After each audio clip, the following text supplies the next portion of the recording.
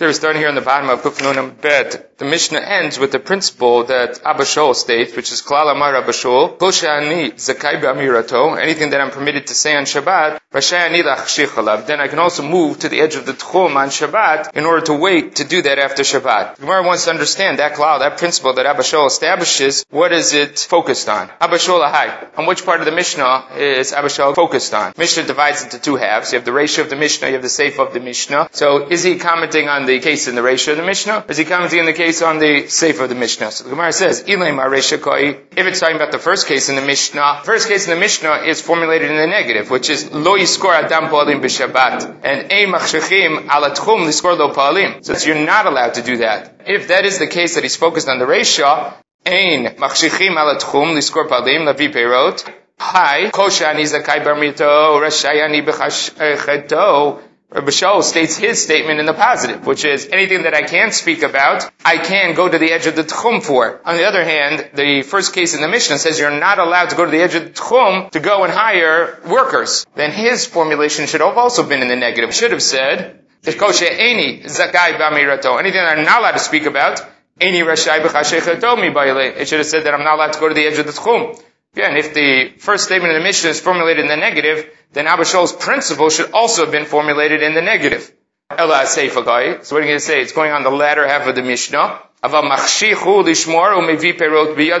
person can go to the edge of the Tchum and wait there in order to go watch his Perot. And if he happens to, once he's gone out there to watch his Perot, bring some back, that's fine. Hi, then again you have a problem. Again, the formulation doesn't make sense. His formulation is whatever I can speak about, I can do. Yet the latter half of the Mishnah is saying what I can do. So the part of the Mishnah that's written is what I can do. So that should be the other way around. Anything I can do, I can speak about. He has the formulation backwards based on the latter statement in the Mishnah. So when I says no, Dolam Aseifakai, it's going that latter half of the Mishnah. Rabbi Shaul is actually referencing a case that's not mentioned in the Mishnah, which is Amar Yehuda Amar Shmuel. Mutar da'adam lomar lechaveiro, shmor li perot sheb'tchumcha, v'nei shmor lecha perot sheb'tchumi. Listen, I can't get over to where my perot are. They're in your tchum. You can't get over to your perot. They're on my tchum. So let us make a deal. You watch my peyrot over there. I'll watch your peyrot that are in my side. V'kamar Abba Shaul Tanakama. So now Abba Shaul says to Tanakama, Milo modit. Don't you agree with me? Mutar adam lomar lechaveiro, that a person is allowed to say, Shmor li perot sheb'tchumcha, v'ani shmor lecha perot sheb'tchumi. Don't you agree? Everybody agrees to this principle of Amar Yehuda Amar Shmuel. So if that's the case, why don't we say, Ve'ema, kol shani zakai b'amirato, rashai ani l'chakshich alav. So that's what he's saying. If I can speak about it, then why can't I also go to the edge of the tchum and hang out and wait for it? So if here I could tell someone to watch my fruits over in their tchum, and I could watch their fruits in my tchum, then why are you narrowing the case down to this one unique case, saying that you can go to the edge of the Tchum to go watch your Perot? Establish a principle. This should be a general statement. What's the general statement? Anything I can speak about, I can go to the edge of Tchum for. So since I can speak about this in Shabbat and tell my friend to watch my Perot in his Tchum, I certainly should be able to go to the edge of Tchum in order to do that. But now we've established the principle, and the Gemara wants to know, so what is Rabbi Shaul adding? By adding in and making it a full-fledged principle, what does that mean other than the case that we mentioned? So it's to come to include this, that the Rabbanan mentioned. Person can't go to the edge of Tchum to bring an animal in. You're allowed to go to the edge of Tchum and then call it in and have it come by itself. So obviously you can't go out to wait at the Tchum to bring in your behemah. Yet, if it's standing right outside the Tchum, you can call it. So if I am allowed to speak or call the behemah in, then I'm also allowed to go to the edge of the Tchum to wait for the behemah. Because if I can speak about it, then I can deal with it. I'm allowed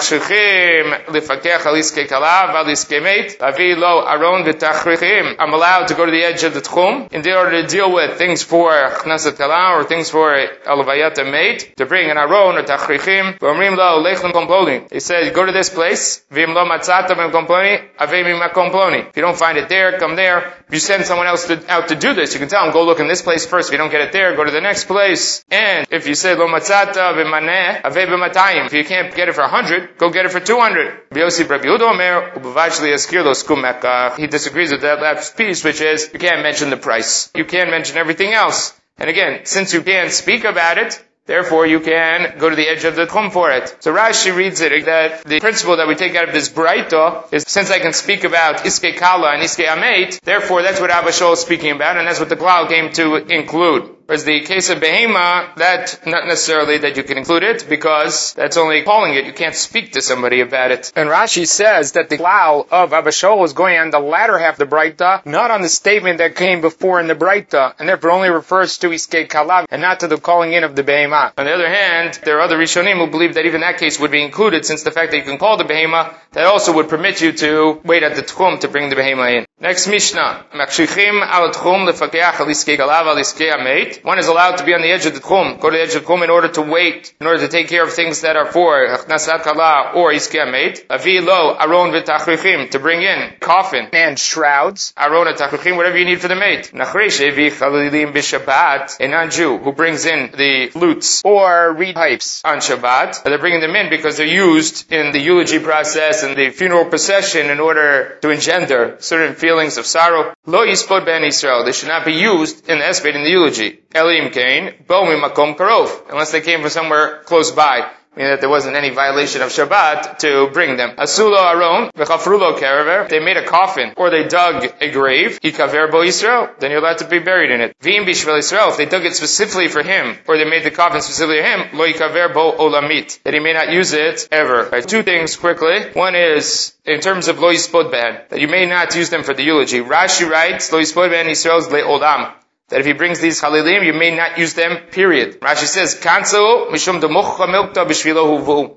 Because it's obvious that they were brought for him, we don't allow to use it ever in a eulogy. Tosafot, on the other hand, disagrees and says, right, so that's what Tosafot says. Tosafot says, it doesn't say olamit here. Lo keperish kuntrish sheperish olamit. Zalkei nira, the lo yispod ben Yisrael, hainu ad kadesh yavo. You can't use them now until he elapses the time that it would have taken you to do it after Shabbat. But once that time elapses, then you can use the chalilim. So that's one machloket here in the Mishnah as to when we say you can't use these chalilim. Does that mean forever, or does that mean temporarily, until the time would elapse that you could have done it yourself?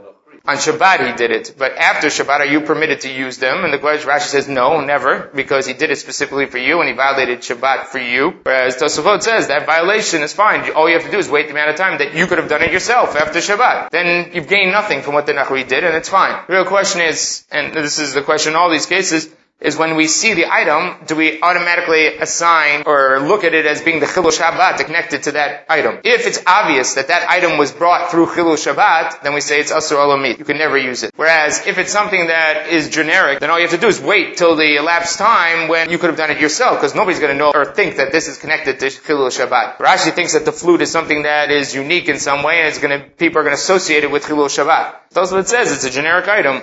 Any of the chalilim, and therefore, as long as the elapsed time that it would have taken you to do it goes by, then you can use it yourself. Right? The other thing Tosafot asks is, and it comes up in the first part of the Gemara, we'll see in a second, so what that he's inside the Tchum? Why does that solve anything? What happens if there's a Reshut Rabim? And he brought it through the Reshut Rabim to come. Just because it's inside of the Tchum doesn't guarantee you that he didn't violate an Isur D'Oraita to bring the flutes to you.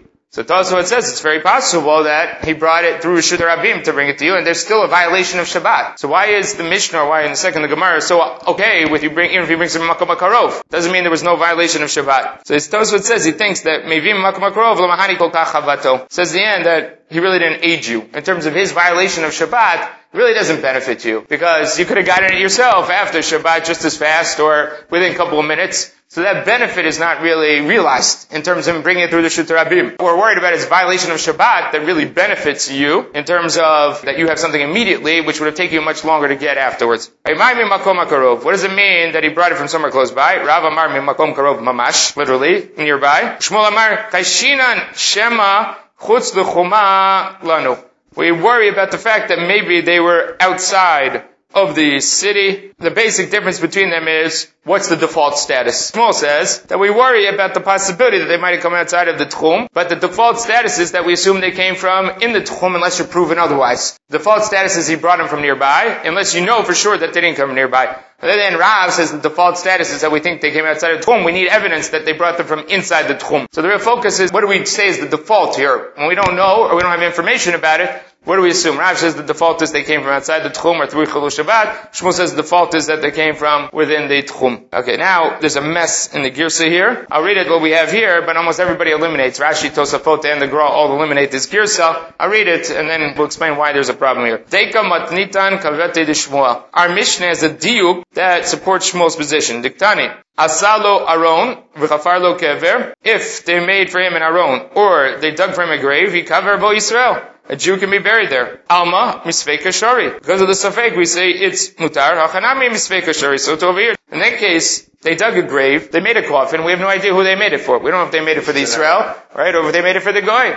We have no idea. And there we let it go. We don't ask questions. We don't look into it too deeply. We just assume that they didn't do it particularly for this Jew. So you see that the misafek in the Mishnah is okay. So that's like Shmuel. The default is that we think it's okay. That's the way the Gemara reads. And then we have Tanya Kavate de Rav. A Braita that supports Rav. And we're going to bring a Braita. Truthfully is a Mishnah. It's a Mishnah in Machshirin. And then we're going to bring a Braita to support Rav. Now the Rishonim reject this Girsa because the Mishnah in a second, the Gemara is going to establish that it's not so clear that you can use a kever or a aron that was made by the Nachrim for a Jew. The Gemara wants to know why is it that you can use it. So the Gemara is going to answer that it's done in such a location that it was obvious it was for a non-Jew. So then that drops this whole thing. The whole thing goes away. Our whole premise here is that we don't know, and then we say, oh, let the Jew use it. That's not really true. In the end is, we do know.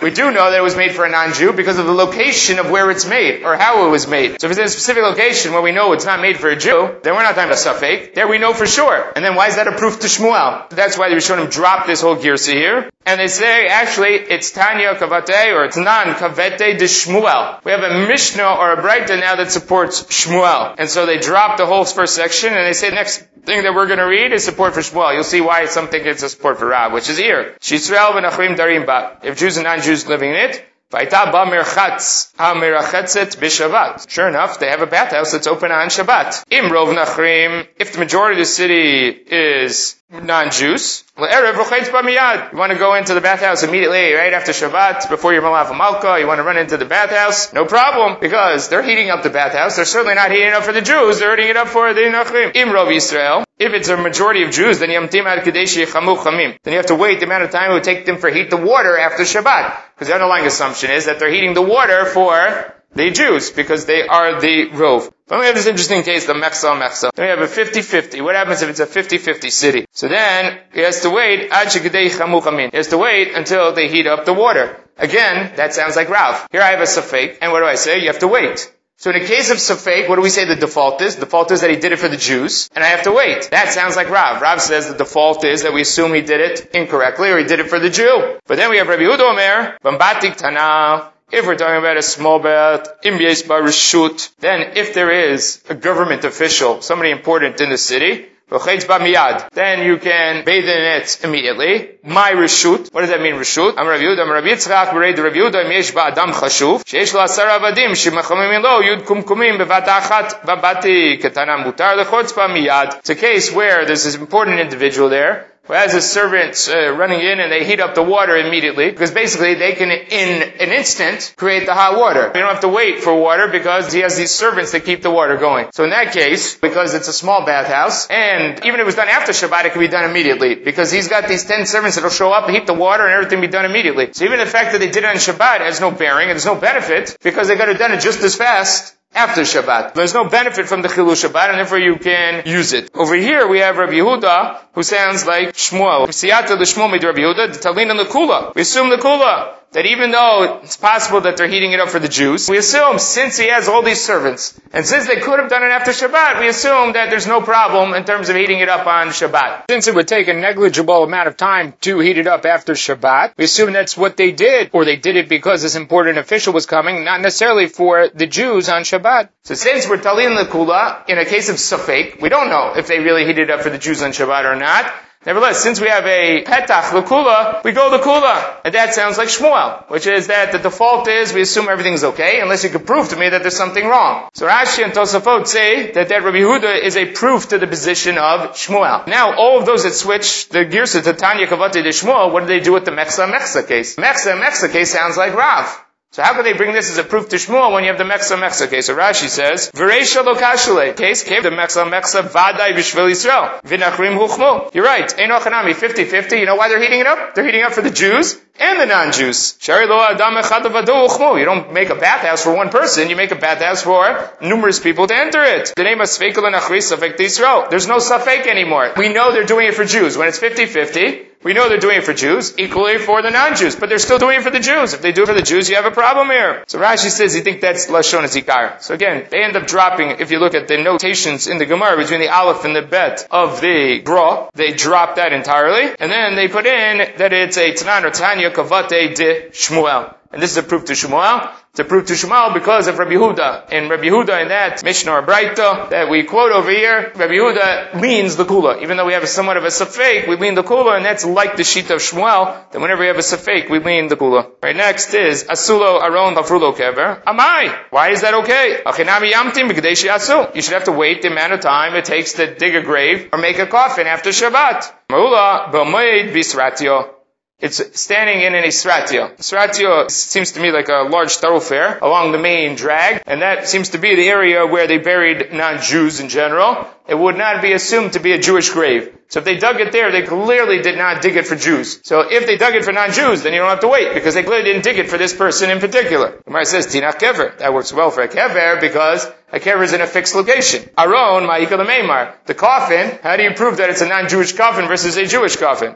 So Gemara says, they brought the coffin next to the kever and they left it there. So it's indicative of the fact that they were making the coffin for this burial in this kever. So when you have evidence of the fact that it is definitely done for a non-Jew, then you don't have to wait Kadeshi Asu, because they clearly didn't do it for a Jew. They did it on their own volition, they did it for a non-Jew. Now you want to use it? Fine. They don't have to wait Kadeshi Asu. This is again why the Rishonim believe that this is not a proof to Shmuel, because it's really not a case of Safek anymore. It's obvious that they did it for non-Jews. It's not a question, we don't know who they did it for, so we'll assume they did it for the non-Jews. No, they did it for the non-Jews. We know for sure they did it for non-Jews. Therefore, you can use it after Shabbat without waiting at all, without waiting Kadeshi Asu. This has major halachic ramifications, especially when you live in Israel. For instance, it happens so many times that if you go somewhere and after Shabbat, you want to come home. It happens a lot with the youth. They take them on a trip up north, or they take them somewhere else. And then they want to come back on, let's say, Shabbat, and sure enough, all the buses are sitting there right after Shabbat. They make Havdalah, and all the buses are sitting outside. Well, the problem is that the drivers are Jewish, and the drivers clearly drove on Shabbat to be there after Shabbat. And you're now benefiting from malacha that happened on Shabbat, because you're able to leave immediately because of what these drivers did. So in most cases, you're going to have to wait, B'Kadeshi Asu. You have to wait the amount of time it would take them to get there after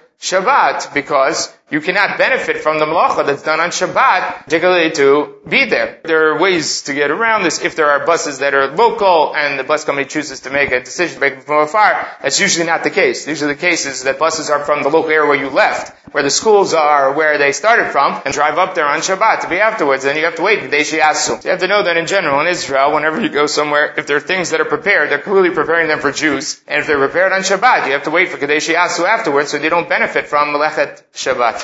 You would have the same problem if they did it particularly for a Jew. Most of the savior in Chutz La'aretz is that it's done like here in these cases where it's done for Jews and non-Jews. As soon as it's also done for non-Jews, then it's not done particularly for Jews. But in the cases like you're mentioning, if they did drive on Shabbat in particular to be there for Jews, then you would have that problem of Kadeshi Asu as well. Alright, next Mishnah. Osim kol tzarchei mate. You can do anything for the mate on Shabbat. Tzachin, you're allowed to put oil on them. Umedichin oto, you can rinse them off. Uvad shelo yaziz bo aver. You're not allowed to move. The mate himself is muktzeh, so you can't move the mate, but you can engage with the mate. You can wash it off, you can put oil on it. Shomtim et akar mitachtav. You can pull out the mattress from underneath him. Umutilin oto al achol, or put him onto the sand. Bishvil shiyamtin, in order that he should wait there. And when shiyamtin means that the problem is that the body was heating up, it's going to decompose, it's going to become spoiled on Shabbat, and so you want to reduce the heat that is being applied to the body. So you can flip him off the mattress in order to reduce the amount of heat, to move it to another location, or get him onto the sand, whatever it is that you're trying to do. You can't move the body, but through derech agav, you can pull out the mattress or do something that will allow the body to cool off. Koshrim et alechi. you're allowed to tie the jaw. Lo shi'aleh el shelo yosif. Not to close the jaw, but in order to stop the jaw from continuing to open. The other person away, if their mouth is open, and it continues to open up, you want to stop that from happening. So what you can do is you can tie a ribbon around the head of the mate in order to fix whatever the situation is or the status of the body is at this time. You can maintain the status quo. So you're not allowed to tie it tight so it pulls the mouth back to close it, but you can prevent the mouth from continuing to open. Remember, the mate goes through different stages, which is that right after they're niftar, then the body, right after the niftar, is still warm and still in the state it was before it was niftar. A little bit after that, rigor mortis starts to set in, which is that all the muscles become very tight, and then it becomes extremely difficult to move the limbs and to change the positions of the body. So if the jaw continues to open and rigor mortis sets in, then if it's open, you're not going to be able to close it later on. It's very, very hard. You have to apply a tremendous amount of force in order to close it. After a longer period of time, then the rigor mortis falls away again, and the body loosens up. But the burial usually takes place in the time period when the rigor mortis is set in. What they're trying to prevent here is the jaw from continuing to open, because you're not going to be able to close it. If it continues to open, you're not going to be able to do anything about it. What they want to do is they tie the ribbon around to prevent it from continuing to open, but again, you can't do anything to close it. We have this quoted earlier in the Masechta, Korah shenishbira. You have a beam in the house that broke. You can use things that are not muksa, sofa, bench, or arukot mita, the bed posts or the bed rails. You can put them underneath. The beam broke and it's falling down. You can prop something else under it in order to stop it from continuing to fall. You can't put something up there to push it back up. You can't move it back up or into place because that problem of bone net. What you can do is prevent the continuation of the damage or the problem. So you can prop something underneath it to stop it from going down. A similar idea, which is that you can maintain the status quo. You can do what you need to do in order to maintain the status quo. You can't change the status quo, which means you can't return it to its previous state, but you can prevent it from continuing to open or falling down by maintaining the status quo. Case where a Talmid of Rabbi Meir went after him into the Beit HaMerchatz. He wanted to wash the floor. Says you're not allowed to wash the floor. Lasuch karka, you wanted to anoint the floor. Amalo ein sachin, you can't anoint the floor. Gemara says, I don't understand. Why can we do sachin and medichin the mate? You just said here, you're allowed to rinse the mate off, you're allowed to svisach the mate. How over here he's saying we don't do this on Shabbat. So Gemara says, karka b'karka michlefo, a floor gets mixed up with the floor. A bathhouse, or the floors of the bathhouse, I'm sure people have visited them here in Israel, you can see them in many of the excavations that you go to, they had stone floors. If you have a stone floor, what's the fear of washing a floor on Shabbat, or even sweeping a floor of Shabbat, is a shvuye gumot, flattening out the holes, or filling in the holes that are there. That's a problem of boneh on Shabbat. When you have a stone floor, you don't have that problem anymore. Like in our houses today, you can sweep the floors because stone floors, you don't have a problem with a shvuye gumot that doesn't exist. But Gemara talks about here, even though this is a stone floor, not everything is a stone floor. So we're going to get mixed up. If we let you do it on the stone floors, then we're going to go do it on the dirt floors. And so we don't allow you to do it. It's not permitted, not because it's not permitted. It was fine. Washing the floor there in the bathhouse would have been fine. Sachin the bathhouse floor would have been fine. Because it's a stone floor. Why doesn't he allow it? Because if we allow it there, you're going to do it even when it's a dirt floor. And so we say don't do that. On the other case, our case, mate bekarka lo michlaf. Here, when we wash or rinse the mate down, or you anoint the mate, nobody's going to mix that up and say, oh, since I did that to the mate, now I could go wash my floor. Now I could go take care of my dirt floor. That's not the case. So that's the difference. Sachin and medichin, we allow in instances where there's no confusion, or you can't come to l'shvuye gumot. In a case where the confusion can arise, then we do not allow it. Today, how come we're allowed to sweep your floor? Even though we have stone floors, maybe we should worry about dirt floors. The answer is, the Mishonim discussed it back when the Sugya was discussed during the Masechta, is that in cities where everybody has a stone floor, there's no question anymore. We don't live with the dirt floors. Everybody lives with the stone floor. So there's no question that if you sweep in your floor here, you're going to go sweep the dirt floors. There is no dirt floor to sweep anyway. Everything is made with the same stone floors, and therefore there's no confusion anymore, and that's why today, we don't worry about ishvuye gumot with sweeping the floors in the house. Alright, kol le'atuye mai. The Mishnah says that any need of the mate, you're allowed to take care of. The Mishnah itself tells you what you're allowed to do. It says, osim kol tzarchei ha'meit, and it tells you, sachin u'madichin oto. So what else is left that you can do for the mate that isn't mentioned in the Mishnah? So the Gemara says, le'atuye had, the Tanu Banan, mevin, klei mekar, u'klei metechot. You're allowed to bring cooling instruments, exactly what you said, Fred. You're allowed to bring a cooling instrument or metallic kleilim, which are cold, meaning that the metal retains its coolness if it's kept in the shade. And you place it onto the belly of the mate, that it should not expand, it should not rupture. Fear, again, they had these issues, which is that they didn't have refrigeration, and the body, if it's left in the heat, will swell. And if there's things or stuff in the stomach or the bowels of this individual, it could cause a rupture of the stomach, which was obviously awful. If you have to bury the mate, and obviously everything else associated with it's a terrible thing. We're allowed to do this in order to prevent that incident from happening. You can put cool items to try to cool the stomach off. You can plug any orifice in order to prevent the air from going in. Now, I don't know if this had any benefit, but they believe that had benefit. If you plugged the orifices, didn't allow the external air to get in, that would prevent some sort of decomposition or swelling of the body. Va'af Shlomo amar b'chachmato. And Shlomo said in his Kuchman Kohelet, Ad asher lo yiratei chevel hakesef, until the silver string snaps, or before the silver string snaps. Ze chut hashidra, that's talking about the spinal column. Vitarutz gulat hazav, and the golden bowl breaks. Ze ama, that is the aver, as Rashi says, Hu mayan shel tolada, kamo gulot mayim. It's the area of reproductivity, just like the gulot, even though here it means to refer to like a bowl, but you have this term gulot mayim, which are pools of water.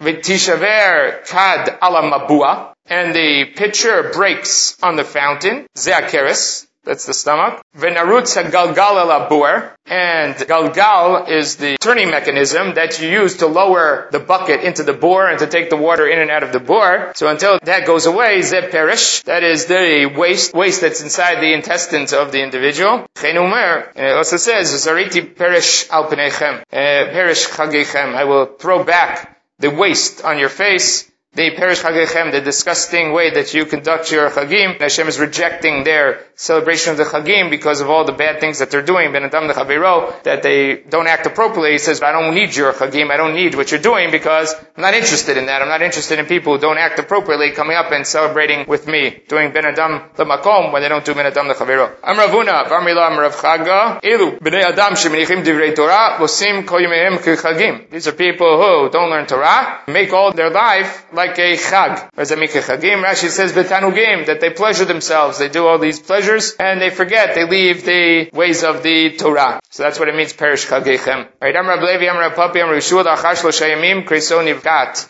Nofelet lo al panav. Omer lo tul mashanatata bi. After 3 days, the bowels or the stomach ruptures and goes flying onto the face and says, take what you put into me. And that the person who ate and the stuff's internally, then if the body's left around, the body ruptures and throws all that stuff back. Again, they were dealing with this a lot. Baruch Hashem, today we don't deal with this as much because of refrigeration. Because of refrigeration, you don't have this issue. It's not as difficult an issue to deal with. Whereas in their day, it was a serious issue because of the heat. I mean, especially talking about hot climates and dealing with the heat, that the bodies, if they were kept around for too long, became problematic. And you have situations where you couldn't bury right away. That's why they had to deal with Yom Tov, Shabbat, all these issues that were very serious. If you leave a body around long enough, that's what he's saying, that the stomach will rupture. And again, the quote from Kohelet is, prior to all these happening, he's talking about the shutdown of the body. Things that go down, whether it's the spinal column, and then the reproduction of the individual. These are things that are shutting down as the individual passes away. First of all, you put it in before Shabbat. So, I mean, if a person passes away right before Shabbat, and you can't bury them, then they can put them into the refrigerator.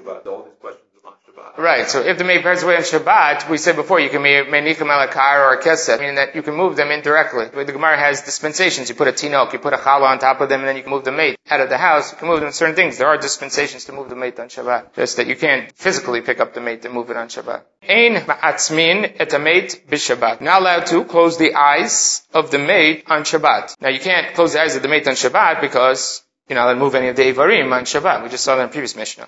The Mishnah is not after that, but it's after the next image. V'lo b'chol im yitziat nefesh. You can't do that on a weekday as the person sold the parts. V'amatzim im yitziat nefesh harizeh shofech damim. Someone who closes the eyes of a mate in their last moments of life, then it's as if they killed them. Because you are moving an aver, you're causing them to expend energy, and this person has limited energy left, and by doing that, you're basically taking away the last of their life force by closing their eyes. The answer is don't close the eyes until after the person is completely niftar. And once they're completely niftar, on a weekday you can't do it. On a Shabbat you can't do it because you can't be mezi zever. Tanabanan. Person who closes the eyes of a mate as they are passing away, it's as if they killed them. Like a candle or a lamp that is burning out. It's diminishing, it's extinguishing itself naturally. You stick a little finger on it, and it's out in a second. You have a full-fledged flame, you stick your finger on it, it doesn't do anything. But you have a flame that's already on its way out, it's extinguishing, you put your finger on it, it's out in a second. So that's the same idea here. That if a person is on their last legs, and then you go ahead and do something or push something, then it causes the acceleration of the death process, and that's why you call it Shreich Damim. Tanya, Rabbi Shimon Gamliel Omer, Arutzeh she'it atzmu einav shel meit. So this is very interesting. This might be the origination of acupuncture. That over here he says you want to close the eyes of the mate, and you can't, physically it's not so simple to close the eyes of the mate. Afterwards, again, we talk about these issues of rigor mortis, all these things trying to get the eye closed. You have some wine into his nose, into his nostrils. And then you put oil on the eyelids, on the eyelashes. And then you grab the two big toes and you squeeze them, and they close by themselves. For every reason, by squeezing the big toes, after you set it up or grease the wheels, if you squeeze the big toes, the eyes will close. This is Rabbi Shimon Gamliel's suggestion about how to have it work or happen. Again, this kind of concept of acupuncture. Reflexology, that every location of the foot affect different organs in the body. Tanya, Rabbi Shimon Gamliel Omer, Tinok ben yomochai mechalelin alevet Shabbat. You have a baby 1 day old, we're mechalel Shabbat for them. David Melech Yisrael mate, ein mechalelin alevet Shabbat. David Melech Yisrael, the most important figure in Klal Yisrael, if he's dead, you can't be mechalel Shabbat for him. Tinok ben yomochai mechalelin alevet Shabbat. Why are we mechalel Shabbat for a day old baby? Amra Torah. You should violate one Shabbat on his behalf in order that he should be able to keep many Shabbatot. The Gemara here is interesting because the Gemara here you can see is a reference to the Gemara in Yoma. Gemara in Yoma wants to know, how do we know that you're Mechavel Shabbat to save someone's life on Shabbat? How do we know that that's the case? The Gemara in Yoma has a machloket and has a series of limudim.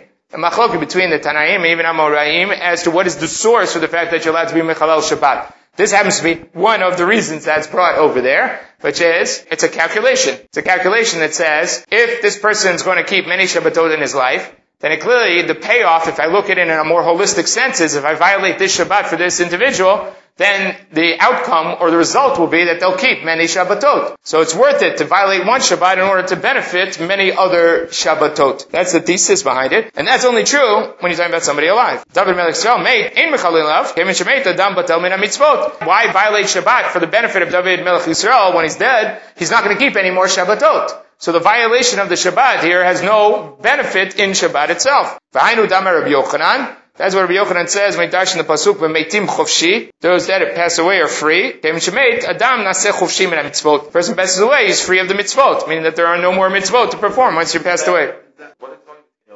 I'm saying someone who has no accomplishment, somebody who has nothing to speak of. We don't know anything. Compared to David Melech Yisrael, who is this great individual, we don't know anything about them. It's all potential. There's nothing in reality. I think that's the comparison. Here's someone who's accomplished, someone we don't know what's going to be with them. Tanya, Rabbi Shimon Lazar Omer, Tinok ben yomochai ein tzarich l'shomro min achuda min achbarim. If a child that's 1 day old that's alive, you don't have to protect him from the weasels and the mice. They're scared of him naturally. Og Melech HaBashan mate, tzarich l'shomro min achuda min achbarim. Og Melech HaBashan, this great gibor, this giant, he passed away. You can't leave him around. The weasels and the mice will get to him. They're not afraid of him anymore. Shneimar u'marachem v'chitchem yeh. This is from Noach after he leaves the Teva, that he's promised that his fear and his authority will be over the animals. That the animals will fear him, and he's granted the right to eat the animals after he leaves the Teva. So here it says, Morachem v'chitchem. Gemara is playing on the word chitchem, which is chiyutchem. That when you're alive, your fear will be on the animals. When you're not alive, you won't have that fear, the animals will not fear you. As long as he's alive, the animals are afraid of him.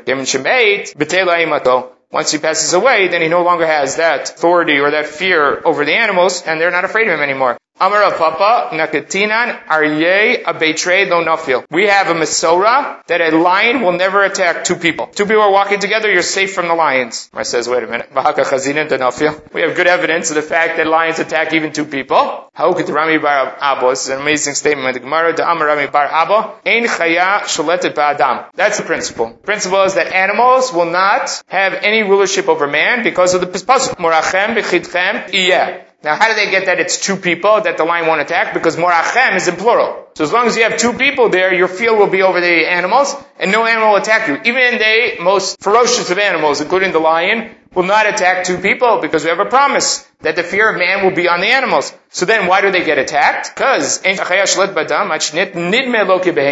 he will not attack something that looks like a human to him. But if he looks like an animal, then he will attack it. What's the difference between an animal and a human? Shneimar, Adam bikar bayalin nimshol ki behemot nidmu. From the Matzeach for an Elvel. So when you do have Tachnun, the Matzeach they say, Adam bayalin nimshol ki behemot nidmu. It becomes like an animal. If the animals view the individual like an animal or like a fellow animal, then he's not going to be fearful of him anymore. So when does that happen? When is it behemot nidmu? When a person doesn't act appropriately. When a person sins. When a person does things that are inappropriate. Then he loses his nature of being a human and he turns into a behemah. Once he turns into behemah. So that can happen two ways. One is that he passes away. Person passes away, then he's no different than a behemah anymore because you have a body that is like the animal's body. The neshama, whatever it was that differentiated the human being is gone.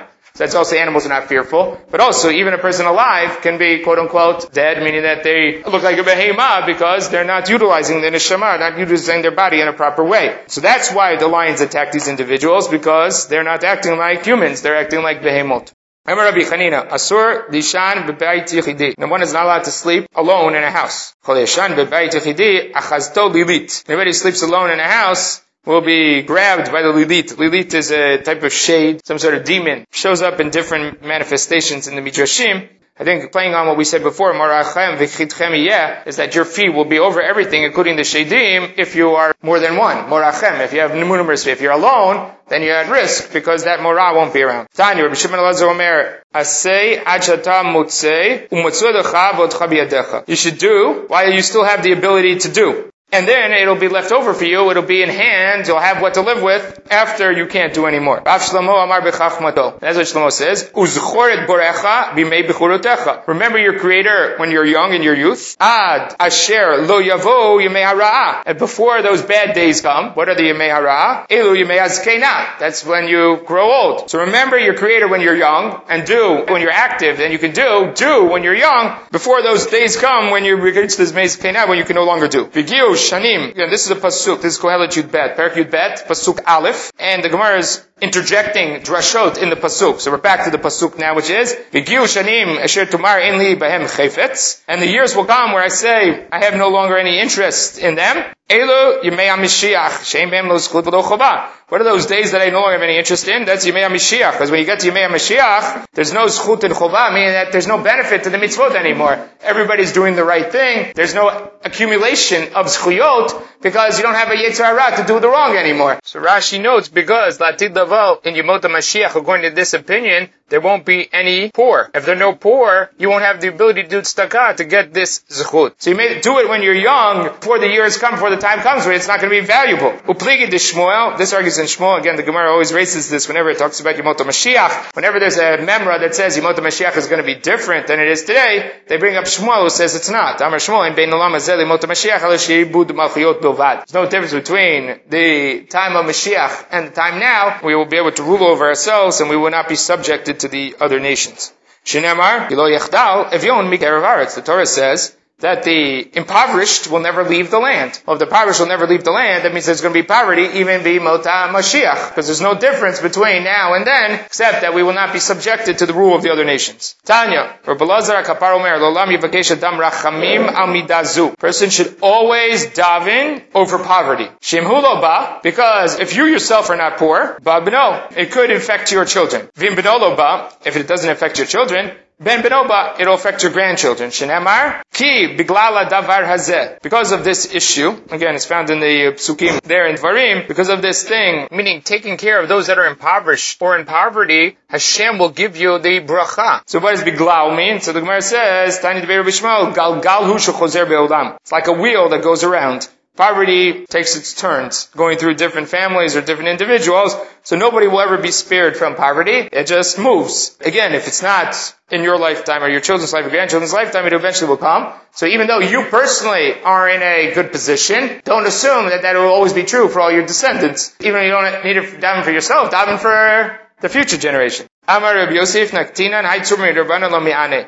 We have a Mesorah that a young Talmud Chacham will never be poor or impoverished. Where it says, "V'kachazina d'mi'ane," we have evidence to the contrary. So he says, "Where is it? Imita d'mi'ane adurei apitcha lo mehader." So yes, they can be impoverished, but they're not so impoverished that they go door to door to collect bread or to get food. He says there's a gvul. They'll be poor, but they won't reach that point of poverty that they'll have to go from door to door. Amar la Rabbi Chia the Bitu, this is a beautiful thing. Rabbi Chia says to his wife, Yate Anya, when any poor people come to the door, Akdimele Rifta, run and give them bread, Beheiche de lekadmo livnech, so that they should return the favor when poverty reaches your family many years later. I mean, you're not poor, you don't have an issue, but if in your future generations, your descendants of somebody's poor, you want the people who they have to go and ask for, you want them to react and to act in an expeditious way and to be kind to them. So you be kind now, so that favor will be returned later on. Amrale milat kalaitu. What are you cursing me? You're saying I should do this because our descendants are going to be poor? Why are you cursing us? Why are you opening up your mouth to the Satan? He says, what can I do? There's a pasuk. It's not something that you can prevent. It's something that naturally happens. It's a cyclical item, poverty, and eventually it's going to come into our descendants. So I don't know when that will be, but at least act now so that we can have that zchut for our descendants later on. Tanya, Rabbi Gamliel Barabi Omer, V'natan lecha rachamim, v'richamcha, v'irbecha, kol merachim al abriot, merachmin alav min hashamayim. Anybody who has mercy on others, Hashem has mercy on them. Chosh ein merachim al abriot, ein merachmin alav min hashamayim. A person doesn't have mercy on others, then they are not merachim on him min hashamayim. Very interesting, conceptually interesting, way that Hashem can give bracha to the individual is the way the individual acts. Hashem always gives midah keneged midah. So if you want Hashem to act with mercy and generosity towards you, then you need to act with that midah. If you act with kindness and generosity and mercy towards others, then midah keneged midah, Hashem can pour that goodness into you because that's the way you act. So for whatever you do, Hashem can reward you. So the same thing, if you act in that manner, brought down the halacha, the Gemara discusses it in Yoma, that if you forgive others, then Hashem can also forgive you. If a person is not makpid on their kavod, and when people wrong them, that they don't hold grudges, then again, when you do something wrong, then HaKadosh Baruch Hu also can act in that way. Called mavir al midotav, that's what the Gemara says, that a person, whoever is mavir al midotav, is not makpid on his kavod, on standing on ceremony, then Hashem also acts in a similar fashion towards that individual. Now what's interesting here is in Sichut Mosar, Reb Chaim Shmulevitz says, this pasuk is brought for the people who go ahead and kill out an ir anidachat. People who kill out an ir anidachat, they're asked to do an act which is an act of achzariyut. That's something where they have to kill an entire city. The city here went and worshipped Avodah Zarah. The entire city has to be put to death. Everything has to be burnt to the ground. It's a terrible act. The people who have to carry it out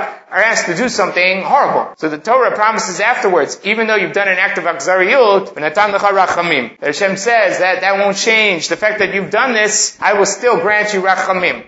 Sichut Musar says, how is the pasuk written? It says, v'natan lecha rachamim, v'richamcha, that I will give you rachamim, and then I will be able to merachem on you. Hashem doesn't just promise them rachamim, even though they have to act out of achzariyut. And Hashem asks them to do this, He doesn't say, okay, I'll still be merciful towards you. That's not what Hashem says. Hashem promises them that even though they have to act here b'achzariyut, they have to act here in a manner that is not the normal way that they would conduct themselves in killing out an entire city and burning it to the ground, nevertheless, what does Hashem say? I will give you rachamim. Why does Hashem have to give them rachamim? Because then, if you have rachamim, then I can bless you with rachamim. So Hashem promises them that He will give them the midah of rachamim, even though they've acted be'achzariyut, and granting them the midah of rachamim. Then Hashem says, I can have b'merachem on you. This promise is made for those people who are killing out the ir anidachat. Now the Gemara goes back to the pasuk. This is actually pasuk bet. Now in Kohelet Yud bet. Ad asher lo techshach hashemesh va'or. You should do all of this in your youth before the lights go out, before it gets dark from the light and the sun. Zu padachat v'chotem. That is the forehead of the individual. V'chotem, and the nose of the individual. Padachat, Rashi says the forehead because that's the shiniest place. So that's similar to the shemesh. And the chotem is the toar panav, like or. The defining part or feature of a person's face is their nose. Meaning that if you take away or change the nose of an individual, they're not necessarily recognizable anymore.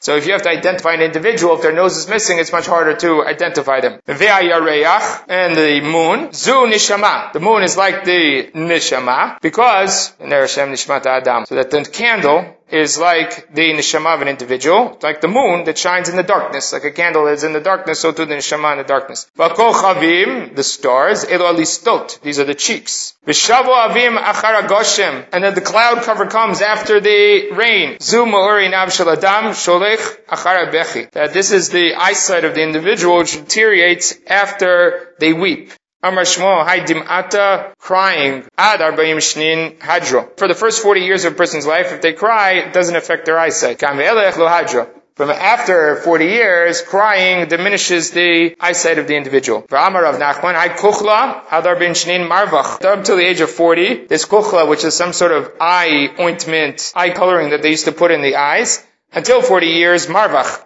It actually improves one eyesight. Even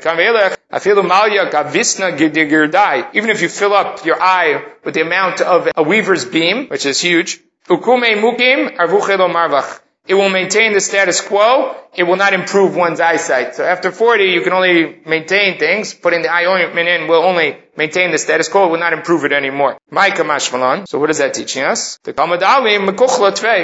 more eye ointment you put in, the better it works. Volume is good. Quantity is good. When you put more in, it has more beneficial effect. Chanina had a daughter who passed away. He was not crying over that. He did not weep over his daughter's death. Amrlei debitu, his wife says to him, what is this? Some chicken left your house? How can you not be crying? It's not like one of your possessions passed away, something died. This is your daughter who passed away. How are you not crying? Tarte, I should lose two things in one day. Tichla v'ivra. Tichla is shikul. Shikul means to be left without children. Have children dying in one's lifetime is called shikul. So he says, I should also be shikul, I should lose a child. V'ivra, and I should go blind. And this is premised on the basis of Rabbi Yochanan, Mishum Rebusi ben Ketzarta. So this is like what he had heard from Rabbi Yochanan, similar to the Gemara that we just saw before. Sheish d'ma'otein, there are 6 types of tears. Shalosh yafot v'shlosh ra'ot. 3 types of tears are good for you. 3 types of tears are not good for you. Shalashan v'shel bechi v'shel beta kisei. The tears that swell because of smoke, because of weeping. Rashi says, shel bechi shel evel v'tzara, for mourning and pain and anguish. V'shel beta kisei, from the isurim of beta kisei. I don't know if that person has a stomach ailment or from being constipated and having the tears swell from that. Ra'ot, those are all bad. Shel sam, v'shel schok, v'shel perot, yafot. That comes from some sort of potion or medicinal reason. Schok, from laughter. And shel perot yafot, which comes from pungent or sharp types of fruits. Rashi says chardal, mustard. But you can have hot peppers, some good grains, or things like that cause you to tear up. Onions, right? All of those things. That's good types of tears. Chanino didn't want to cry over his daughter because he lost his daughter. Obviously he was upset. Obviously he was devastated over this. But he felt that if he cried, not only would he have lost his daughter, he's going to lose his eyesight as well. So crying was going to be detrimental to his continuing health. And therefore, he didn't feel it was right to cry, even though emotionally he felt that he wanted to cry. Now the Gemara continues here with Kohelet, the 3rd pasuk in this beginning of Yud Bet, which is, B'yom shi'azu shomrei habayit, on the day that the guards of the house tremble, v'itavtu. The truth is, hitavtu means to bow, but it's going to the next part of the pasuk, so we'll do that in a second. B'yom shi'azu shomrei habayit, on the day that the guardians of the house tremble.